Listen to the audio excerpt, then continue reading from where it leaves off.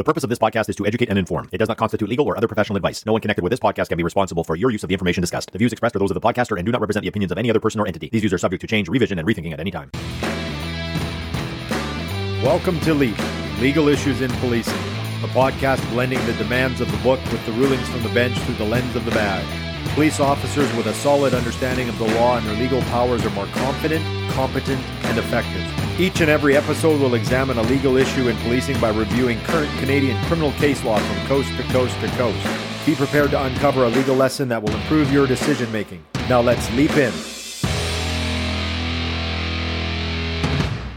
Hello everyone, my name is Mike Nowakowski, your podcast host, and you are listening to LEAP, Legal Issues in Policing. This is the 50th episode of LEAP, a bit of a milestone for the podcast, and we now have listeners in more than 50 countries and over 800 cities worldwide. The top 5 cities where LEAP is downloaded are Vancouver, Surrey, Toronto, Edmonton, and Calgary. And there are many small towns too. So those of you who tune in, thank you. Thank you for taking the time out of your busy schedules. It is an investment of your time, which I hope has been beneficial for you. And a big shout out to those of you who have shared your feedback with me on how the podcast has helped you in your daily duties. Your kind words have been an encouragement and motivation for me to continue creating content. So now let's leap into this episode by recapping what we learned in the last episode. In episode 49, the officer considered the actions of an individual up until the point the person was actually detained in justifying the detention. So when the officers in R.V. Williams approached Williams based on the tip about a man with a gun and asked him if he was armed, the officer could take Williams' response, not answering the question, blading, and failing to put his hands up and turn around as instructed in the reasonable suspicion analysis. Remember, Williams wasn't detained until the officers grabbed his arms, and that was when the police needed reasonable suspicion he was connected to a gun crime. Up until that point, he had not been physically restrained, nor had he submitted to police direction. After all, you don't need reasonable suspicion to not detain someone, like when you simply approach a person in circumstances where they have not been deprived of their liberty. So the Williams case depended on when he was actually detained.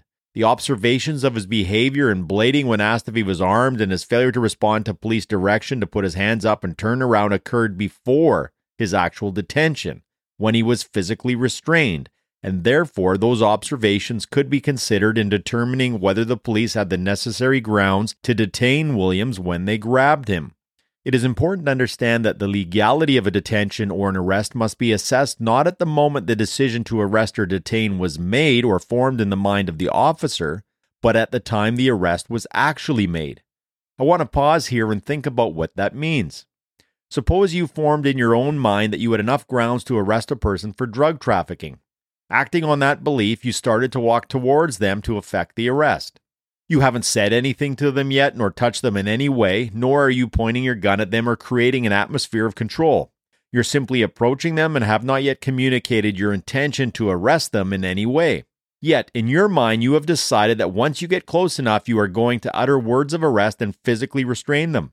You hope they will peacefully submit, but are prepared to go hands-on if needed. As you get closer, you see the person look in your direction and then suddenly toss a small object down a nearby storm drain. You don't know what that item was. You can't say it was drugs, but it could have been. At least it was consistent with a small package of drugs. Now you get close enough to the person to grab them and tell them they are under arrest for drug trafficking. You then search them street side, finding a pistol concealed in their waistband and a pocket full of poison consisting of a heroin-fentanyl mix. You know when this goes to trial, the defense lawyer will be chomping at the bit to have the evidence, the gun and drugs, excluded. Why wouldn't they? Without the gun and drugs as evidence, there would be no conviction for offenses related to those items.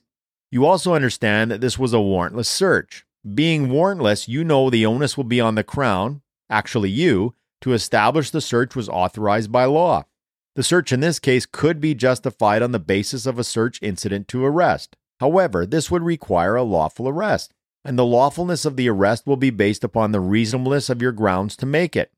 The defense lawyer will try to argue that those grounds must be assessed at the point in time you decided to make your arrest, when you thought you had enough to do so, which was before your observation of the person discarding the small item down the storm drain on your approach. Hopefully the Crown will be switched on enough to realize the point at which you needed reasonable grounds was at the actual time of arrest, which occurred after your observation of the individual tossing the small item. So, even if you lacked the requisite grounds when your decision was made, the additional observation you made after your decision but before the actual arrest may have enhanced your grounds enough to the point where the so-called reasonable person would have thought you did have enough. Remember, police officers are not to be judged on what they could have done, should have done, or would have done, but what they actually did and why they did it. The Supreme Court of Canada in R.V. Clayton made clear that it is only the point at which the accused's liberty is actually interfered with that the assessment of the constitutionality of an arrest becomes relevant when it said this, quote, "Intention alone does not attract a finding of unconstitutionality. It is not until that subjective intent is accompanied by actual conduct that it becomes relevant. We would otherwise have the Orwellian result that charter breaches are determined on the basis of what police officers intend to do or think they can do, not on what they actually do. The charter protects us from conduct, not imagination, and even a benign motive may not justify objectively unreasonable police conduct." End quote. Of course, we must not confuse this pre-arrest point of time analysis with things an officer learns after making the arrest. The determination as to whether there were reasonable grounds for arrest must be based upon an analysis of the circumstances apparent to the officer at the time of arrest and not upon what the officer or anyone else may have learned later. Information or observations coming to an officer's attention after an arrest cannot be used to retroactively justify the arrest. Also, even where the information relied upon changes at a later date or otherwise turns out to be deficient or inaccurate, the arrest will not become unlawful as long as reasonable grounds existed at the relevant time. After all, the material inquiry is not whether particular conduct is innocent or guilty. Rather, the test for arrest is whether a reasonable person in the position of the officer could conclude that there were reasonable grounds to believe. As students of the law, we must also be careful not to conflate what justifies a detention with what constitutes a detention in the first place. In assessing whether a person was arbitrarily detained under Section 9 of the Charter, a judge must first determine whether, in law, the person was detained. If the person was not detained, then Section 9 does not apply. If, however, a person was detained, the judge must determine whether the detention was arbitrary or not. A detention will not be arbitrary if it is 1. Authorized by law, statute, or common law. 2. The authorizing law itself is not arbitrary. And 3. The manner in which the detention is carried out must be reasonable or non-arbitrary. So with that backdrop in mind, let's leap into this episode and learn from other officers in a case cited as R.V. Murphy, a 2006 decision of the Ontario Court of Appeal, docket number C42133. A link to the case can be found in the episode notes. Again, I encourage you to slip into the shoes of the officers to see if you would have done what they did. Unfortunately, the details in this case are limited, but here is what was reported in the court's opinion. A confidential informer told police that a man was armed and was carrying cocaine. The informer provided a description of the man, his intended destination, and a time frame within which he would be at a specific location. Acting on this information, the police took up surveillance at the location specified by the informer and subsequently saw a man, later identified as Tyler Murphy. Murphy matched the generic description provided by the informer and was headed towards the named destination within the specified time frame. When police saw Murphy run across the street, he reached into his shirt and appeared to be holding something tucked inside his pants. To the experienced officers watching Murphy, it appeared that he was holding a gun tucked into his loose pants as he ran across the street. Murphy was arrested, and in the course of a search incidental to the arrest, police discovered cocaine and a handgun tucked into his pants. At his trial in the Ontario Superior Court of Justice, Murphy wanted more information concerning the confidential informer, but the trial judge refused to compel the officers to answer questions that might reveal, directly or indirectly, the identification of the informer. After all, informer privilege shields the production of information capable of identifying an informer, except where an accused can establish that the identification is necessary to demonstrate their innocence. This is commonly known as the innocence at stake exception to the rule, which was not claimed in this case. The trial judge then treated the informer's information as the equivalent of information from an anonymous, unproven source. And I think that's important because we can use this case in helping us understand when we rely on an anonymous tip. But just because the tip was anonymous, it doesn't mean the information could not be used and assessed in the reasonable grounds analysis. The judge concluded that the information provided by the informer, albeit from an anonymous, unproven source, in combination with the observations of the police, did provide reasonable grounds to arrest Murphy. Since the arrest was lawful, the search prompted by it was reasonable. Unsatisfied with the result, Murphy appealed the trial judge's ruling to the Ontario Court of Appeal. He relied on an earlier 1993 decision by the Ontario Court of Appeal, indexed as R.V. Zamet, in which police acted on information received from a confidential informer that the accused was selling drugs. In that case, the informer provided police with the accused's name and address, a description of his vehicle, and the name and address of his workplace. Investigation confirmed the correctness of this information, but had not revealed any evidence that the accused was in any way dealing drugs. When the police received another telephone call from the informer that the accused would come into possession of drugs that day, police set up surveillance at the accused's workplace. The accused was then stopped shortly after driving away from his workplace. He was arrested and his vehicle was searched, resulting in the recovery of cocaine and marijuana, leading to convictions at trial of PPT cocaine and PPT marijuana. On appeal, the Ontario Court of Appeal overturned Zamet's convictions. In its view, the police lacked the necessary grounds for arrest. The fact that the informer had accurately provided the address of the accused and a description of him and his motor vehicle did not make the informer credible with respect to information predicting criminal activity.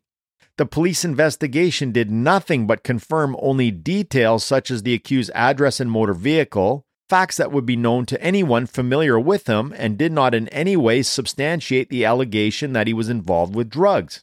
And the informer's tip contained no details to ensure that it was based on more than mere rumor, and there was no evidence that the informer disclosed their source or means of knowledge. In Murphy's case, however, the Court of Appeal distinguished it from the Zamet decision. As the appeal court noted, in Zamet, police surveillance revealed nothing that tended to confirm the material parts of the informer's tip. But in Murphy's case, the police saw him as he ran across the street, reaching into his shirt as if to be holding something tucked inside his pants. This observation provided significant confirmation of the informer's statement that the subject of the tip would be armed. There you have it. The arrest in this case was lawfully made, and the search that followed was reasonable as an incident to arrest. And what was the basis of the arrest? A tip, treated as coming from an anonymous, unproven informer, that a man would be armed with a gun and carrying cocaine, and would be arriving at a specific location within a specified time frame. When police checked out the specific area within the specified time frame, they saw Murphy, who matched the generic description of the man provided by the tipster, exhibit behavior consistent with carrying something tucked inside his pants. And just what was this behavior consistent with? In the officer's experience, carrying a gun. This corroborated the tip's information. The right place, the right time, by a person matching, albeit in a generic way, the right description, who was exhibiting the right behavior, leading to a reasonable belief that Murphy was the right guy. The Court of Appeal found the trial judge's ruling in the existence of reasonable grounds for arrest unassailable. Since the arrest was lawful, the search incidental to it was reasonable. The seizure of the gun and the cocaine was not unconstitutional, and Murphy's appeal was dismissed. So what can we learn from this case and others like it? Here are two things I got out of it. Number one, how courts use information provided by an informer in the reasonable grounds analysis, whether anonymous or known, untested or tested, previously proven reliable or of unknown reliability. Where a decision to detain or arrest is based on information provided by a confidential informer, courts will explore 3 lines of inquiry. Number 1, the compelling nature of the information. Number 2, the credibility of the informer. And number 3, the corroboration of the information provided. These lines of inquiry or factors are not to be examined in isolation, and the test is not to be applied as a formula. This 3-part inquiry should also signal to you what is important. So let's look at each of these lines of inquiry separately. First, was the information alleging criminal conduct compelling?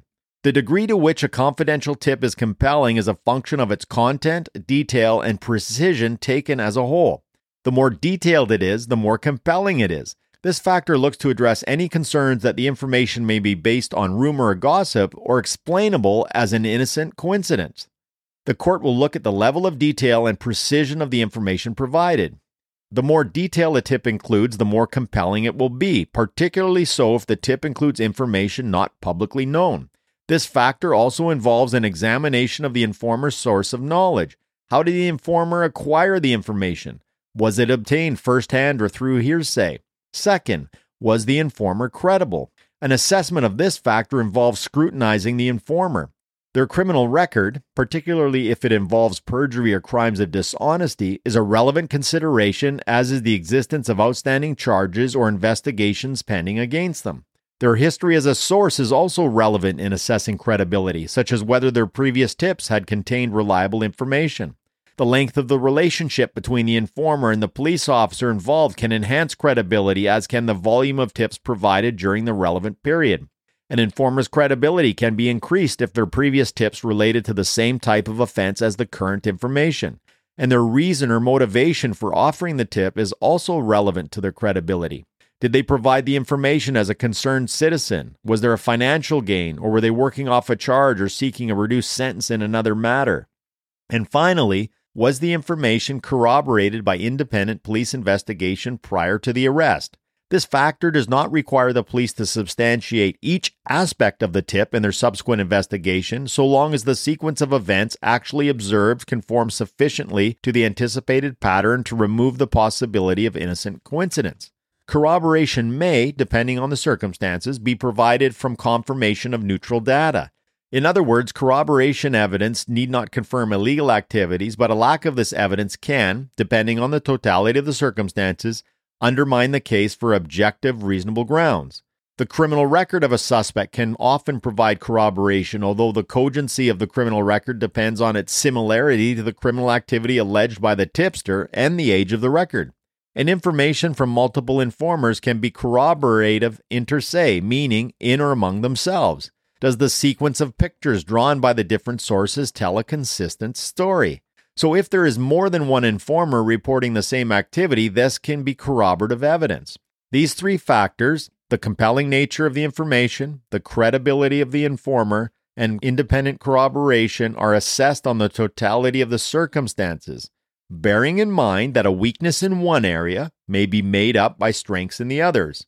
For example, an evidentiary frailty as to the informer's credibility does not necessarily result in a tip being incapable of establishing reasonable grounds for arrest under Section 495.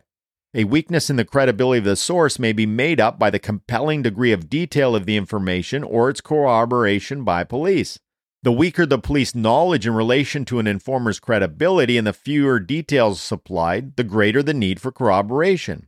These three lines of inquiry are not separate tests. Rather, they point to factors to weigh in an objective assessment of the totality of the circumstances. The second thing I got out of this case and others like it is that the reasonable grounds necessary to effect a lawful arrest may be based, in part, upon information obtained and or observations made by police after a decision has been made to arrest, but before the arrest is actually effected. After all, it is the actual arrest that must be lawful and based upon reasonable grounds. If the arrest was ultimately based upon reasonable grounds, it should not matter whether the police decision earlier made was based upon such grounds. Intervening events may shed light on whether the arrest should, in fact, be carried out. As in this case, observations made after the tip was received but before the actual arrest was effectuated could be used to not only corroborate the tip and thereby enhance its reliability, but also add to the factual matrix or totality of the circumstances of the officer's grounds for acting. Your own experiences may cause you to interpret an individual's behavior, body language, movements, or actions as consistent with possessing a concealed gun. So if you didn't think you would have had enough to arrest Murphy and would have decided to merely detain him for investigation, or maybe you would have outright arrested him as the police did in this case, either way, he would have been searched for safety and the gun would have been discovered.